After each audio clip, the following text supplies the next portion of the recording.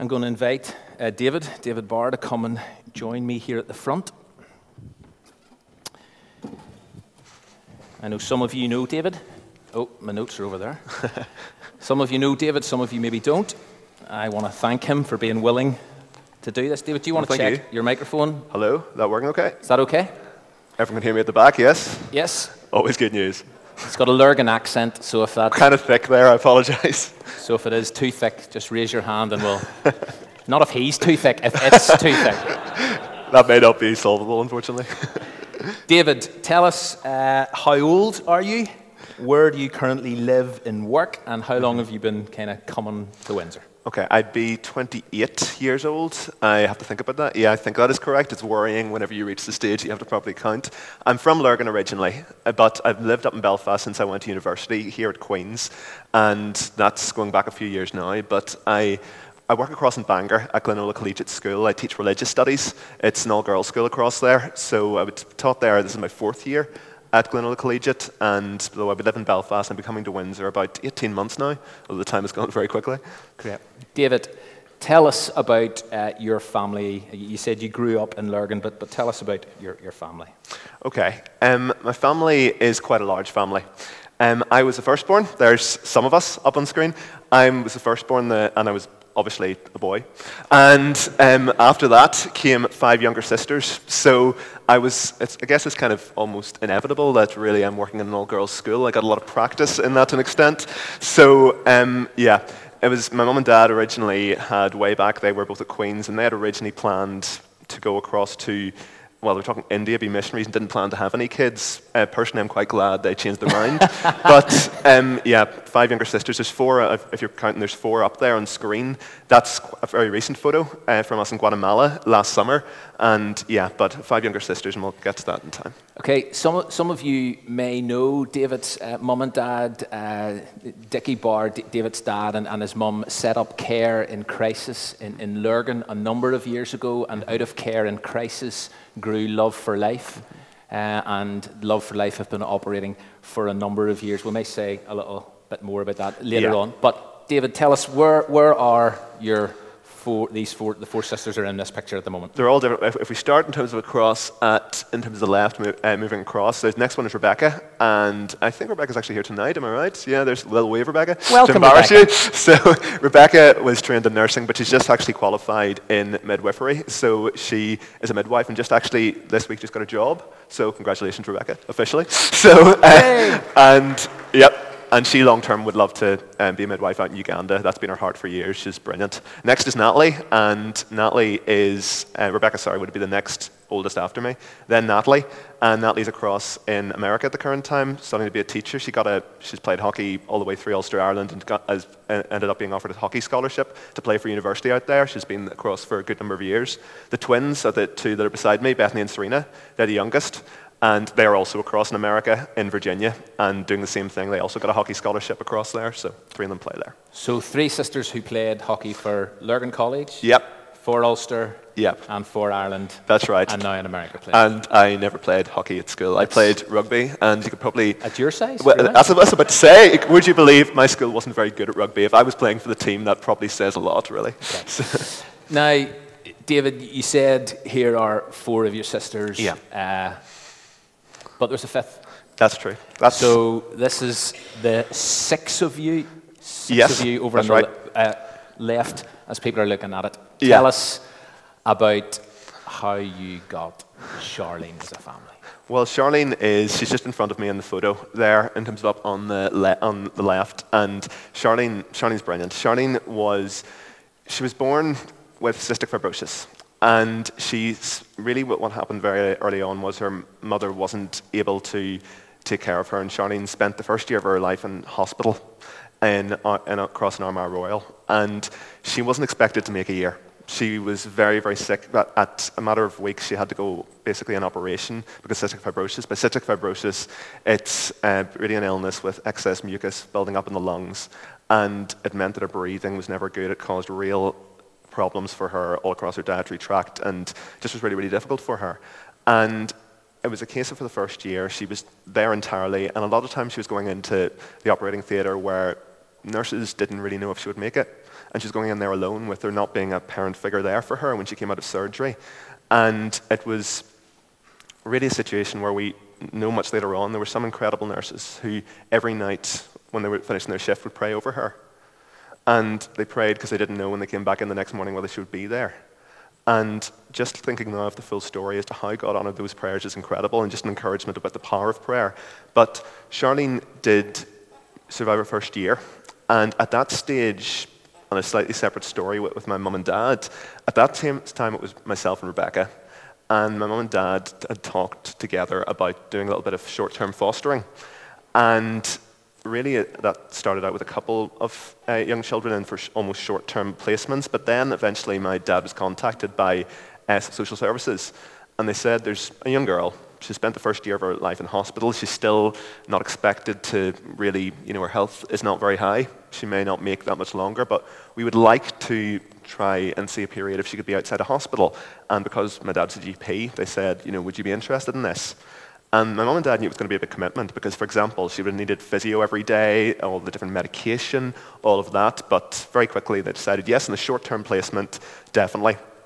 And yeah, this is a day, and all I can say is blame my parents for the shirt in that photo. But so this is the day that we first met Charlene. So that's myself and then Rebecca to the side, and Charlene's little girl the nurses are holding. Some of those are those who prayed over her. So we went across, and Charlene was brought back to our home for what was initially a short-term placement. And just to give a quick example of what things have been like for her to an extent, on the way home, when we were in the car leaving, coming back to Lurgan from Belfast, Charlene cried the whole way.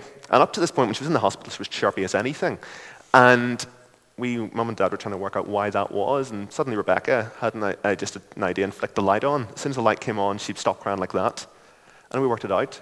She had spent the first year of her life always on artificial light. She'd never seen darkness because she'd just literally been in the hospital the entire first year of her life. So it started out as a short-term fostering, but that was extended, and very quickly, well, as far as I remember, she was my sister. I always saw it as that. And for mum and dad, mum especially had it in her heart just really that Charlene had gone into surgery many times with not knowing if she would survive and with nobody there for her when she came out. And my mum and dad both really committed early on that they would love if God granted the opportunity for however short a time it may be, that when it came to the end, whether that be months, weeks, months, or years, they wanted to be with her all the way through and at the end. So David, tell us, what was life like in those kind of early Yes. years with Charlene? What was her capacity like in those early years? Charlene was always incredibly enthusiastic. I mean, literally, she did not let her illness hold her back as much as she could. Like, there was many times, even the whole thing of the really cheesy family videos you have that you sometimes watch back, of us out in the garden just playing, and I remember this vividly, doing different races, different, gladiator fights and so on, and always it was the case that Charlene was in the thick of it, but she could never run quite as fast. She would have to take a rest after a while because of her lungs. She just couldn't, wasn't able to keep up, and that was hard for her, but she never let it get to her. She never complained. And there were times that were really hard. I do remember one Christmas, and this was going back when she was very young, where again, she was in and out of hospital a lot. And she was sent home again because she went essentially home for Christmas because I thought that would be the end. She had only been about 2 or 3. And I was young, quite young. I don't remember, I have just vague memories of my dad every single night, when the physio with her, really watching over her and so on. And by God's grace, she came out of that illness, that period of real sickness, and flourished in that. And really, they had said she wouldn't really get beyond a year, but then she got to primary school. Again, at that stage, they said she wouldn't really survive primary school. She did. And there would be long periods in and out of hospital. And I do have a lot of memories of really, after school, us all getting into the car, going up, because any time she was in hospital in the Royal, that was our regular routine. Every single night, the whole family would have gone down the M1, piled in there, and as you can imagine, 8 of us in a little room could be quite tight, but we'd have brought a picnic up and all just talked together and had a lot of fun. But now, David, then when Charlene was about 6 or 7, you actually adopted her. That's right. Tell us a wee bit about that. That was a case of really, it was when 6 or 7, that was the fact when there was a legal adoption. There was a long path up to that, with social services and all the different things that need to be sorted in that regard. But then I do remember the day of the formal hearing in that regard, where Charlene became officially a bar, and she was officially adopted into our family. But that was only ever, for us as kids, and from her mum and dad, that was only ever signing on a page for something that had happened many, many, many years previous. It wasn't that look back to that day as almost anything really key. In all honesty, as far as I remember, she'd always been my sister, and that was just something we had to go to get a box ticked. And then she officially became one of us, but she'd been one of us for so long at that stage, so that was about 7 years old. Okay, now For her. I know we're kind of having to Sweep cover massively a through. lot of territory in a short space of time. But David, as Charlene then was growing up, Yeah. clearly loved by you as a family, Yeah. but began to kind of struggle with her identity. Tell us a wee bit about what that looked like and how that played out. Yeah. We all, whenever we reach a certain age, we start to wrestle with who we are and think about who we are, our identity, all the things we care about, and all of that. And Charlene was no different from any of us in that she started to think about who she was, but for her it was so much harder, where really as she got towards her teenage years, she'd always been chirpy, she'd always been, laughing a lot. Suddenly her personality really started to change. And really what began to happen would be that she really began to push everybody away who loved her. And it would be simple things at first, like just in terms of really around different birthdays, she would begin to act up, really, really act up. And then it became every single day where we would come home from school and you would know what would happen without fail.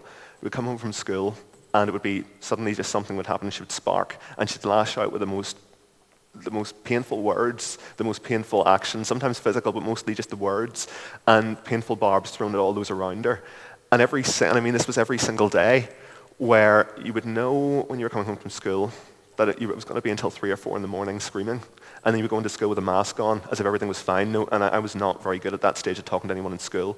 Act as if everything was fine, but you knew and you dreaded coming home to an extent. You really, really dreaded coming home.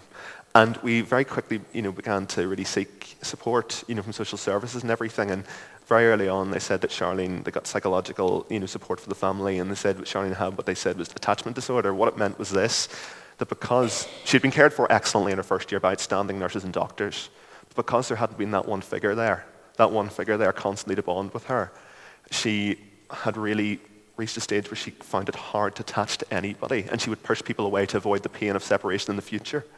And anytime we tried to show her love, she would completely reject it.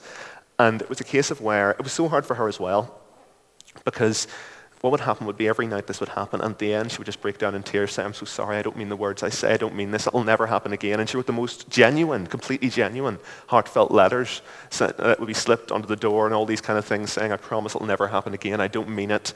But you knew what was going to happen. It was just going to be the same thing again. And you would watch her, and it would just be like something else took control of her completely. And it was so difficult.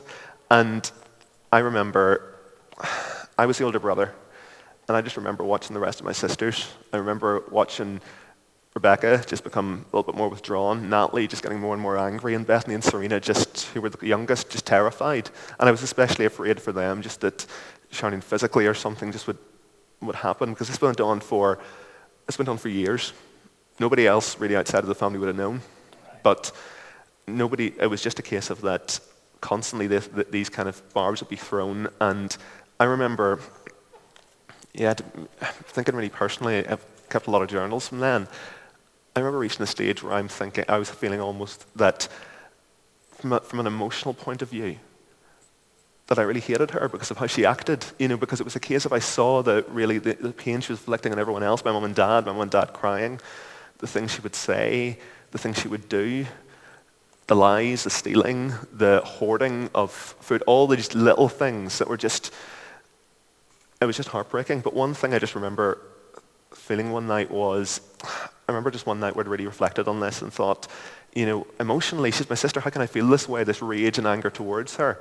And a couple of things clicked with me. First of all, it clicked that, yes, I may emotionally at that stage, because I'm not exaggerating when I say it was probably about 3 years since she'd said anything nice to any of us. It was a case of where I remember thinking, yes, I may from an emotional point of view feel rage and anger towards her, but she was always my sister. The identity didn't change. Love is deeper than that. And one thing I think our culture has completely lost is that fact that love is a choice. Love is something that is not an emotional burst.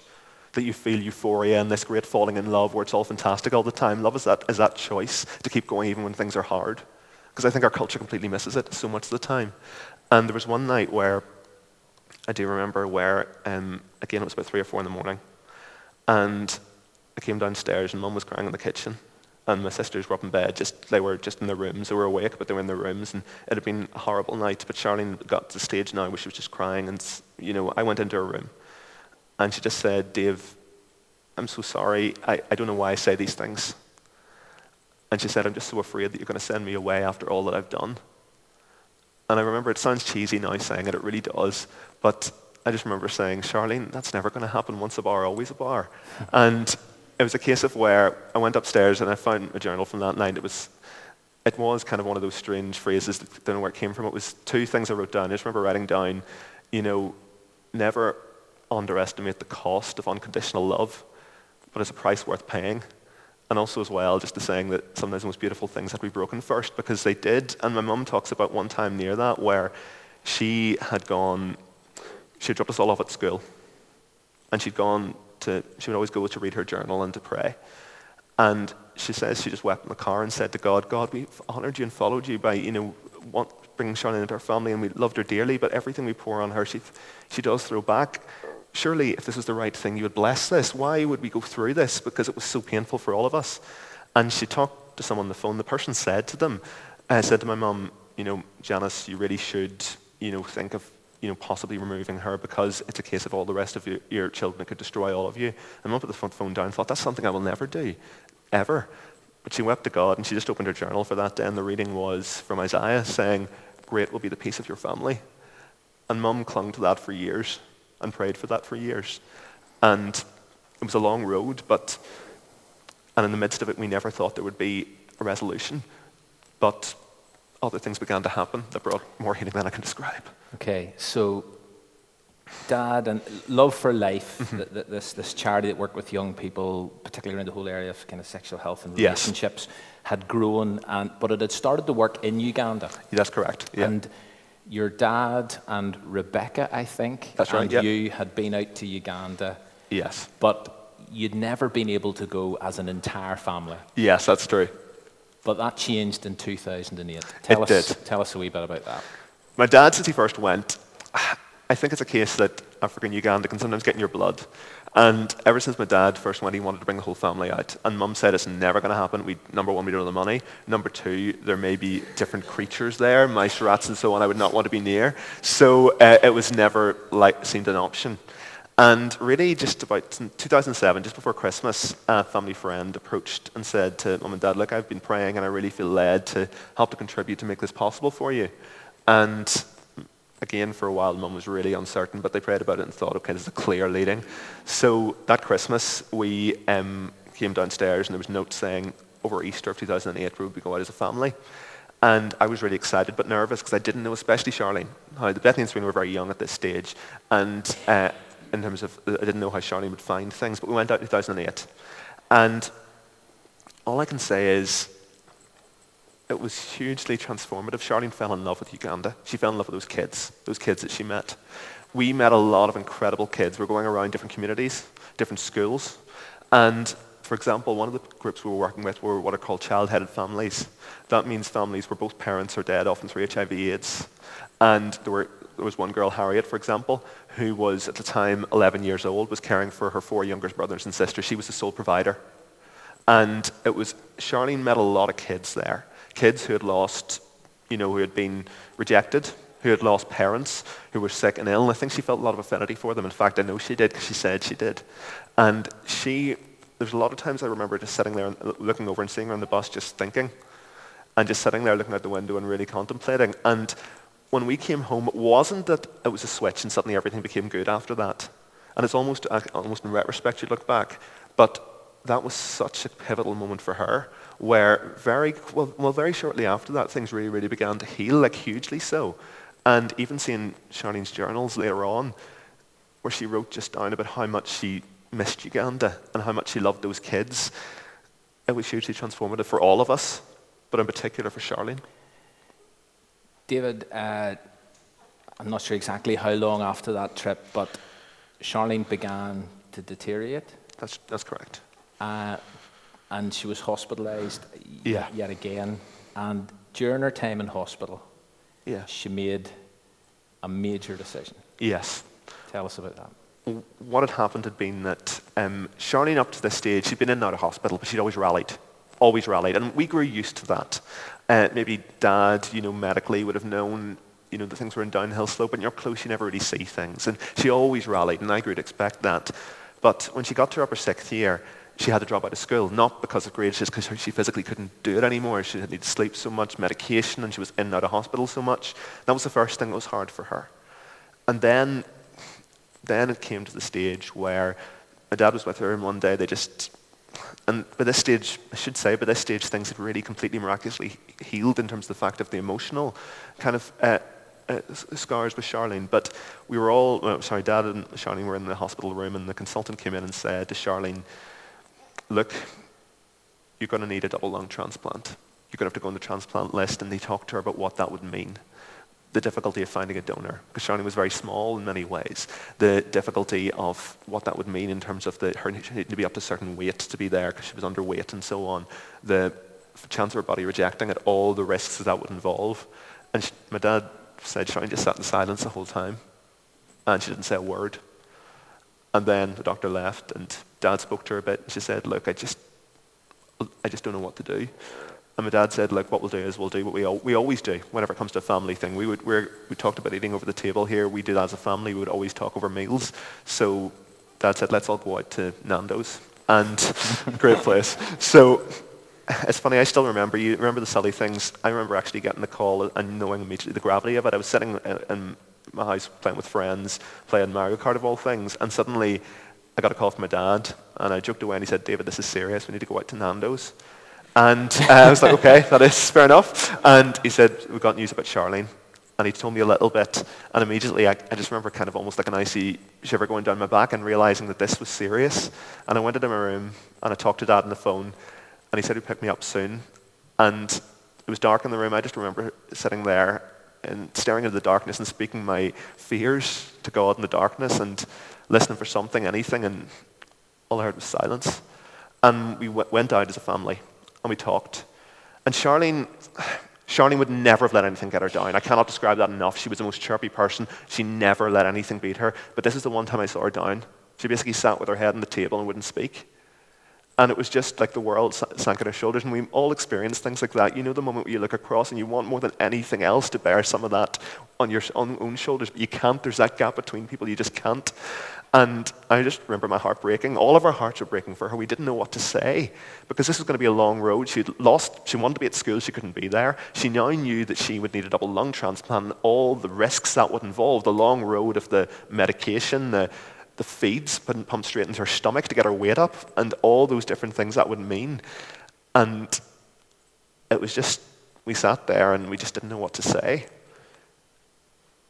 And then it was just like a switch. Charlene just sat up and looked at us and said, look, I'm going to be on this transplant list for a while and in hospital for a while. Am I not? And Dad said, yes, you will. And she said, well, if I'm not able to go to school, and if I'm not able to if I'm going to have to wait, what I want to do is I want to build a school in Uganda for those kids who couldn't go to school. And I'd like to do that with my time. How much would that cost? And Dad said, oh, I have no clue. Probably you're looking at about 50, 100,000. And Charlene said, we'll get that within 6 months. And I remember saying, Charlene, calm down here. That is not going to happen. Let's be realistic here. And she said, Dave, oh, you have little faith. And she was right. Within 5 months, people had been incredibly generous. Charlene became a hive activity in hospital. She was on Facebook. She was blogging. She was writing. She was interviewed by BBC, by ITV. Goodness knows, she was a mini celebrity and so on and these things.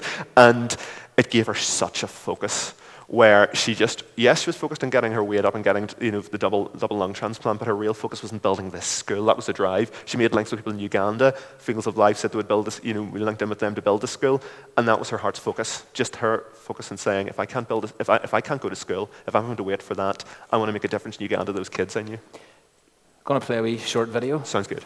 That kind of is around that time. Yes. Please work. I think it's one more press. Come on. Fingers crossed. Yeah. Excellent. I'm 19 years old and I suffer from cystic fibrosis, and I'm currently waiting on a double lung transplant. While I'm waiting, I hope to raise £70,000 to build a school in Uganda.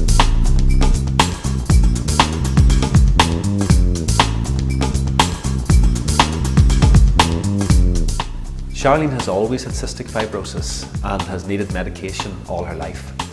From time to time she's had to go into hospital for intravenous antibiotics, and despite her condition she's always enjoyed life to the full. She's done well at school and has enjoyed all the things that her other children have enjoyed.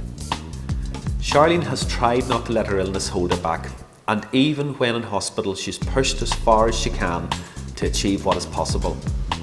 On one occasion even she left her hospital bed to abseil down the BT Tower in Belfast for charity.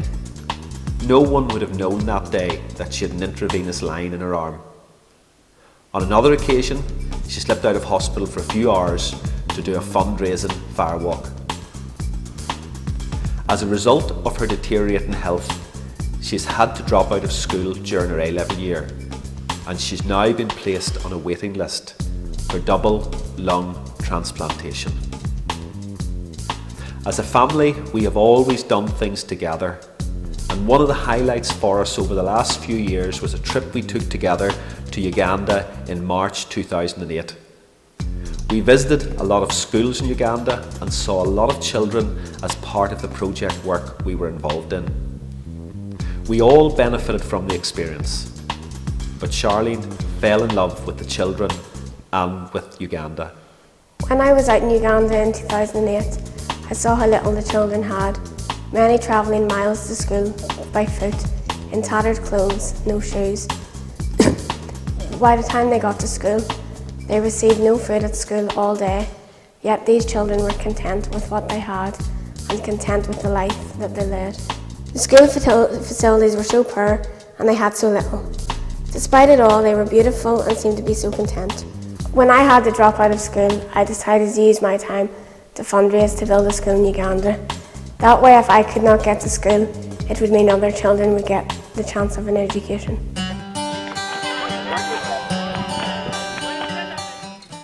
We all had hoped to return to Uganda this year again, and Charlene planned to pick the school that she would build herself.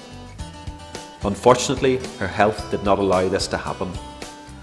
So instead, she sent us on to look for a school for her to build. We looked at a number of different schools and eventually picked a little school called Hidden Treasure at the edge of Kampala. The little school, Hidden Treasure, had about 80 pupils, but it was in a very needy area with many orphans from HIV, AIDS and from previous conflict.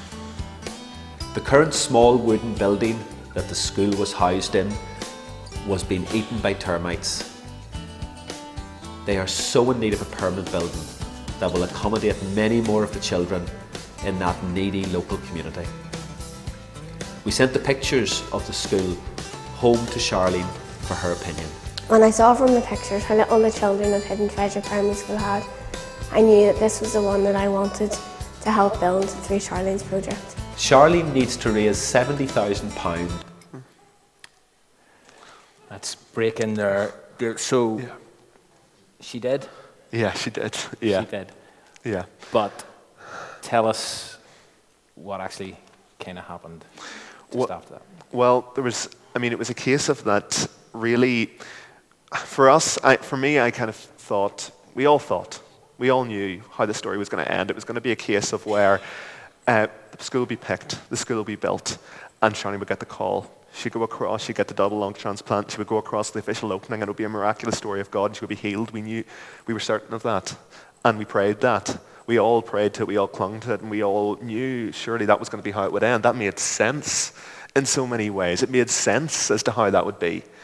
And it was a case of her Charlene was up and down. She always had to have a bag packed, because what would have had to happen would be if there were suitable lungs, she would have had to go across to Newcastle with in terms of a helicopter. We used to joke about that a lot. And there was a couple of times where we got a call we thought might be it, but it wasn't. And the bag was always packed. She was always ready. But she was in and out of hospital a lot. obviously with dips, with different infections at different stages. And there were some times where, I mean, it was so hard. There were sometimes you were afraid, though, that it wouldn't work out that way. I remember one time in 2009, October, and I remember I was at uni, so I would go across every day, obviously, as would Rebecca after school after university, and would just call in with her. And that time, we were across at the Christian Union. I was having to speak a bit that night, but I knew that crossing the hospital, it was really not good news. So I remember sprinting across afterwards, and she had got an infection in her line. She was basically covered fully, oxygen mask and everything, and we were so scared that night that it would be the end. And Mum and Dad had stayed the night before. I said, look, I don't have lectures at 10 tomorrow, I'll stay tonight. And I remember watching her and just being so afraid every breath would be the last. And just praying so hard to God, please God, please God. And that was a long night. That was a long, long night. I remember a lot of things. I remember first start knowing the fact of realizing the true healing that there had been, even within all of us and our family. And, in terms of that, it was completely transformative from where it had been 3 years before. And I realized even in the wrestling in my own heart that night, for example, that it was a case that Charlene's real healing had already happened. Her heart, her real acceptance of God's love, that was the true healing that had happened. I tried to sleep. I slept in the chair beside, but I set my alarm for every 20 minutes just to wake up to make sure she was okay. And by God's grace, she did rally, and she wasn't expected to survive that Christmas. She did. She flourished, and again, we hoped. But there was that slow deterioration. And I've said it before, but whenever you're up close, you never see it because it's slow. But eventually, she would need to be in a wheelchair. She had to be in a wheelchair all the time, which she found so hard. She was so independent, and she hated people almost having pity on her, like looking down on her, or thinking that she was weak in her words. But she had to be in a wheelchair because she couldn't even walk from here to the door without just getting exhausted. Then it became that she had to have oxygen for key times in all the time. And at first she'd resist that all the time, but then she'd grow to accept it because there was no other way. And really it was a case where she was really beginning to weaken. And there are things that were so hard for her, because I remember just even one night where we, as a family, it was right towards the end, we went across actually just because we shopped so much with the of us in Tesco tokens, we went across to Culloden, and great place. And that night, Charlene was very unwell, and she was just looking out the window, and there was a formal from a school arrived, and all these girls walking up the drive, all these guys, in makeup and so on. And Charlene just said to my dad, because he was inside drawing up the IVs and so on for her, and said, I remember in lower sixth going to the formal. I would just love to do that again. And this is a girl where she had scars all over her body from her operation. She had a scar right across her belly from the one that she had weeks after she was born. She had cuts all over from where she had needed to have operations for the lines and so on. And for a 20-year-old girl, that was tough. But it was a case of we found later on as to what she had written down in her journal. And it was that verse we all know from Psalm 139. I praise you because I'm fearfully and wonderfully made. Your works are wonderful, I know that full well. And she wrote below that, God, I'm sorry for complaining about the body you've given me and always trying to change it. Lord, I just ask that you will help me see myself the way you see me, and also accept that I'm built like this for your sole purpose. And she never, even in those dark times, let herself get down, because I vividly remember coming in every day into the hospital and saying, Charlene, how are you? And she'd say, I'm fine, how are you? And you would know, people would come in and visit her and think she's actually doing very well, but you would know the day before it had been really dicey for a time. But the deterioration kept on going. And then in October, we were all at home, and that was a blessing. We were all there. Charlene would want to, even though she'd got to the point where she couldn't eat anymore or anything, she'd always want to be sitting on the sofa in the kitchen where we would eat and where we would be together and just to be there. And it was a case of, I should say even just before that, by the way, because I missed it, but it's so important about her attitude. Sorry to jump back, but because people always ask, did she ever blame God? And all I can say is, and this is just an example of what will give you a window into the person that she was. Mum one day asked her this was about a week before that date in October. Mum had all those questions running around in her mind, and one day Mum said, they bubbled up within her, and it almost tasted like acid in her mouth, as she said to Charlene, sure you blame God for this, for your illness. As Charlene's sitting there in a wheelchair, oxygen, pale, pallid, really, really unwell. And Charlene looked up at her and pulled the mask off and said, why would I blame God? If I didn't have cystic fibrosis, I wouldn't be in this family, I wouldn't know Jesus, and I wouldn't be building a school in Uganda. She grasped what was really important. And later on that day, she talked to Mum and Dad and said, Mum and Dad, look, I know I'm going to make it, but if I don't, I want to talk about some things. First of all, will I go to heaven? And Mum and Dad said, Sharon, how do you go to heaven? She said, well, trust Jesus. And they said, well, that's that one solved then. And she laughed. And then she said, well, can you ever forgive me for what happened in the past? And Mum and Dad said, Charlene, that's forgotten. Jesus has taken everything of that and cast it as far as east is from the west, the bottom of the sea. That's forgotten. And the final thing Charlene said was, I've never used my life for God. She couldn't see it, even though she was building a school in Uganda. And Mum and Dad talked to her and said, Charlene, look at the difference you're making. You're allowing God to use you. You have a willing servant heart. And look at how many children's lives that would transform. At that point, Charlene said to Mum that, Mum, I always had a dream that I would have more kids than you. And, which in terms of up to 7 or 8, who knows what that would have been like. Yeah, but she said that really, I'm just afraid that might not happen. And Mum said, Charlene, we hope and pray that you'll make it, but even if you don't, think of those kids in Uganda. You'd have a bigger family than I have ever dreamt of. And a week later, we were all together, and it's funny again, those moments that you remember. I just remember sitting, I was typing an essay from a PGCE, and it's all those thoughts that go through your head that later on you realize just really don't matter. I was sitting there thinking about what was on TV that night, all these different things with friendships, all these different things about how I was going to do in the essay, all these different things that really wouldn't live past today. And all of a sudden we heard the beeping from the kitchen, and I just remember us all flying into the room, and I realized we were all around her, and she was just lying on the sofa, and she was staring out into the garden, her mouth open, and immediately we knew what it meant. And the machine was beeping to say she wasn't bringing in oxygen, and we talked to her, and we told her how much we loved her. We talked to the school in Uganda, and we walked her home. And it was a case of with that I had been afraid that when it came to the end she would fight so much, because it would be so painful for her. But she didn't. She seemed to have her eyes fixed out the window on something, and of course none of us looked, we were focused on her. But she had her eyes focused out in the garden, fixed. And then she just almost smiled, shut her mouth, and it was as if she went to sleep. And I don't know, but I truly believe she saw Jesus, and we did truly walk her home, telling her there was kids in Uganda, telling her of the fact of how much we truly loved her.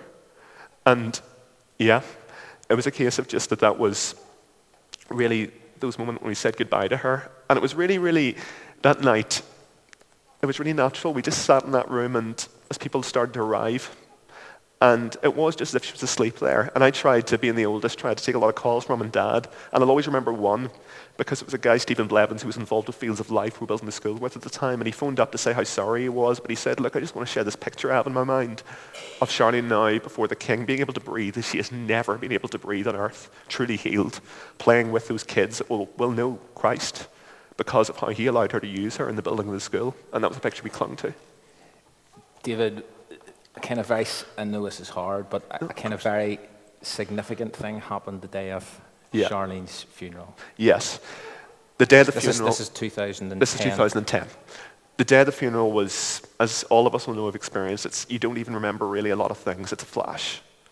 And it was a hot day. It was a very, very wet day. It was a lot of things blurred past, but there was something really significant happened that day.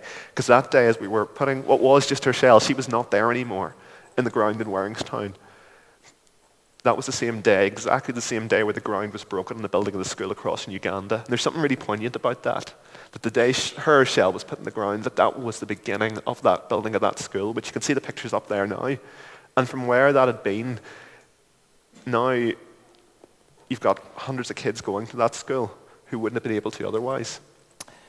Now, it's 8:10. Of course. So, Hidden Treasure, the school was built? Yes.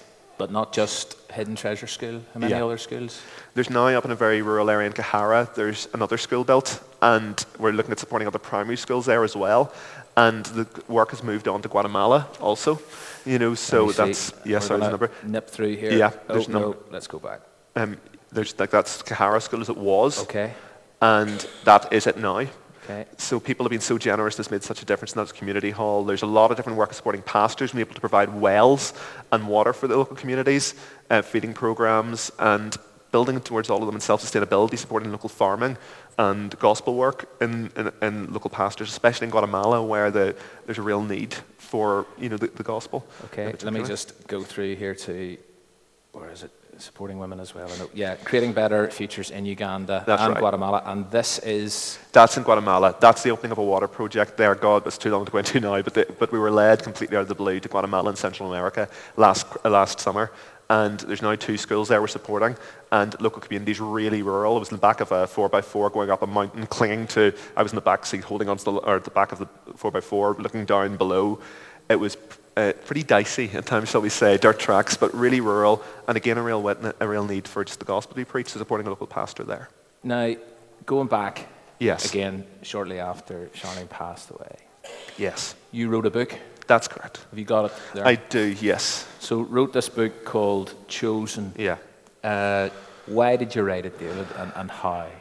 I hadn't really ever intended or wanted to write. I'm no writer, I would say, but Charlene had, a couple of weeks before she passed, when I went to visit her one day, she said, Dave, I want my story to be written. And I said, well, that's great, you should write it. She said, no, I want you to write it. And I said, Charlene, no, I'm not going to do that. And she said, look, I do want you to write it. And I said, why? What do you want to write about? She said, I want to write a book, and I want it warts and all. I want everything in it from the past, because I want a book to give hope to those who've been adopted, who maybe are finding things hard, and to know the love God has for them. And I said, okay, I'll tell you what, Charlene, whenever you've got these lungs, you're healed, we'll write this story together. And that was the ending that was planned, that we talked about and planned. After she passed, I didn't want to touch it for a long time. I just didn't want to. And I just didn't feel ready, and I threw myself into work, into my job, and into everything on that. And at the time it was helping out with CU Committee and PGC, then the job. I threw myself into that and I didn't really talk to people as I should have. And it reached a point about a year later, basically actually it was a year later exactly, where I just physically hit the wall, and I got really physically sick, and I was just in the house for a long time. I couldn't, I just was really, really physically unwell. And at that stage I thought back and thought, I made a promise here. And I sat down and I wrote about 100,000 words over 5 days, just really blitzed it. And after that was it. I never intended, I just thought, that's written, I've done my part, that was it. I never really intended for it to be published or anything. And in fact, I sat on it for a long time, because that was back to start 2012. But then, again, too long a story, but doors opened up, and about a year ago it was published. It was reduced down from 100,000 words, but, and then, yeah, it's been published a year ago. So if anybody does want to read a kind of fuller version of the story, please do pick up a copy of Chosen. You can get it on Amazon. David, you're heading out to Uganda. That's correct. When are you doing that? Going on the 28th of June until the 12th of July. And you're taking a team from your school? That's right. There's 11 girls going from the school. Okay. And then tell us your plans for next year. Yeah, next year, the school's been really, really good to me, and they've given me an opportunity to go on a career break for a year, and I'm going to be going across to Edinburgh to study Masters of International Development, tying into everything with Charlene's project and everything on that. And the school have been brilliant. They're holding my job for a year, and looking forward to that. So I'll be away from mid-September on for a year's study on that. So, David, is there something else, kind of like closing thought? Yeah. Really, when I wrote the book, it did lead me to really think about a lot of things and really reflect on Charlene's life. And there's really just a couple of things really quickly I would say. First of all, one thing that really, really struck me is the fact that in the midst of things, it seemed a mess. Whenever there was the painful family things, whenever Charlene was ill, and it seemed, how could God be in this? But it's only when you take a step back, you realize the magnificent picture he's weaving. And one of Charlene, obviously Charlene journaled quite a lot, wrote things online, and actually this was literally written a matter of days before she passed, and she wrote this down, and this is her words. She wrote down the verse that we all know, for I know the plans I have for you, declares the Lord, plans to prosper you and not to harm you, plans to give you hope and a future, from Jeremiah 29:11. And she wrote below, this verse is amazing. It assures us that God knows the plans he has for each and every one of us individually, and that we have to trust him. He also assures us in this verse that the plans he has for us are plans for good and not for disaster. This can be hard, especially when something bad happens. It is so easy to blame God. What we instead must do is to seek God's strength to get us through these tough times, and he will see you through. Of course, things don't always happen the way we want, and God takes us a completely different route than we wanted to go in our lives. How often, though, has that happened? When you look back, we see that our own original plan totally wouldn't have worked, and yet the path God took you down was the best thing ever. We just need to learn to trust him. And the story didn't end as I'd planned, but I look now and see every time we visit Uganda, Charlene is there. On the official opening of the school, Mum saw this little child who's brought up to her, and her older sister introduced her and said, we've named this girl Charlene. And Mum looked into these brown eyes, and she talks about how she thought back and remembered Charlene, first day of school, those brown eyes, the first day, in terms of playing out in the garden, whenever she first saw her, and now the brown eyes of this child, and she realized how God had used her life so powerfully for him, which leads on to just a second thought, which is really the point of how God can use any of us. By the world standard, Charlene was nothing. She was born, left alone the first year of her life in hospital. She, in terms of was sick, she was ill. She had cystic fibrosis. At school, she did all right, but she didn't do fantastically by the world standards. But what really mattered? On the day of the funeral that morning, we all sat around the table and read that bit from 1 Corinthians chapter 1. Remember, dear brothers and sisters, that few of you were wise in the world's eyes or powerful or wealthy when God called you.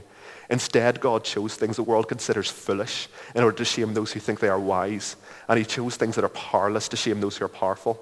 God chose things despised by the world, things counted as nothing at all, and used them to bring to nothing what the world considers as important. As a result, no one can ever boast in the presence of God. And that gives me encouragement, and all of us, I think, because Charlene gave what little she had, by the world standards, to God, and he used it mightily. Because I think of myself and think how many mistakes I make, how flawed I am as a human being, as we all are. But if we give what we have to God, he can use it powerfully, not because of anything in us, but because he is good and because he is almighty. And I guess the last thing of all, because it made me think again when I was thinking of all of this, is what are we really living for? Because whenever we were around Charlene at the end, we were not talking about money. We were not talking about popularity. We were just talking about what really mattered, the gospel, and about the fact of the impact that she was having for justice. And it challenges me more and more how I spend my money. When it comes to the future, if I have suddenly more money, will I spend it more? Will we spend it all on more and more things for ourselves, treasures on earth? Or maybe to sponsor children, maybe to support missionaries? Because ultimately, when it comes to standing before the throne, it's not going to be that God says, I wish you'd kept a bit more money for yourself. It'll be, I was hungry and you clothed me. I was hungry and you gave me food. I was naked and you clothed me. And it also challenged me about what I pray for. I talk about having brothers and sisters in the faith, but I look at the refugee crisis and I think, how much of my prayers, yes, God wants to hear about prayers for ourselves, of course he does, but how much of my prayers are focused on me? I have 5 younger sisters. If I thought any of them were being trafficked, having to flee across the Mediterranean, I would move heaven and earth to try to change that. But I flippantly talk about brothers and sisters in the faith, but I don't pray as if they are. And that challenges me hugely. So it's a daily struggle, as Bonhoeffer says, when Christ calls a man, he bids him come and die. And I realize it's a constant need that I need, and we all need to seek, what are we really living for? Are we living for him? Are we given another heartbeat, another breath to live for him? Or are instead we living and talking about things that just really won't live past today? So that's my challenge to myself and to all of us, I think. David, thank you so Thank much you. for being prepared to kind of share that story. Really, really appreciate it. Well, thank you very much, David.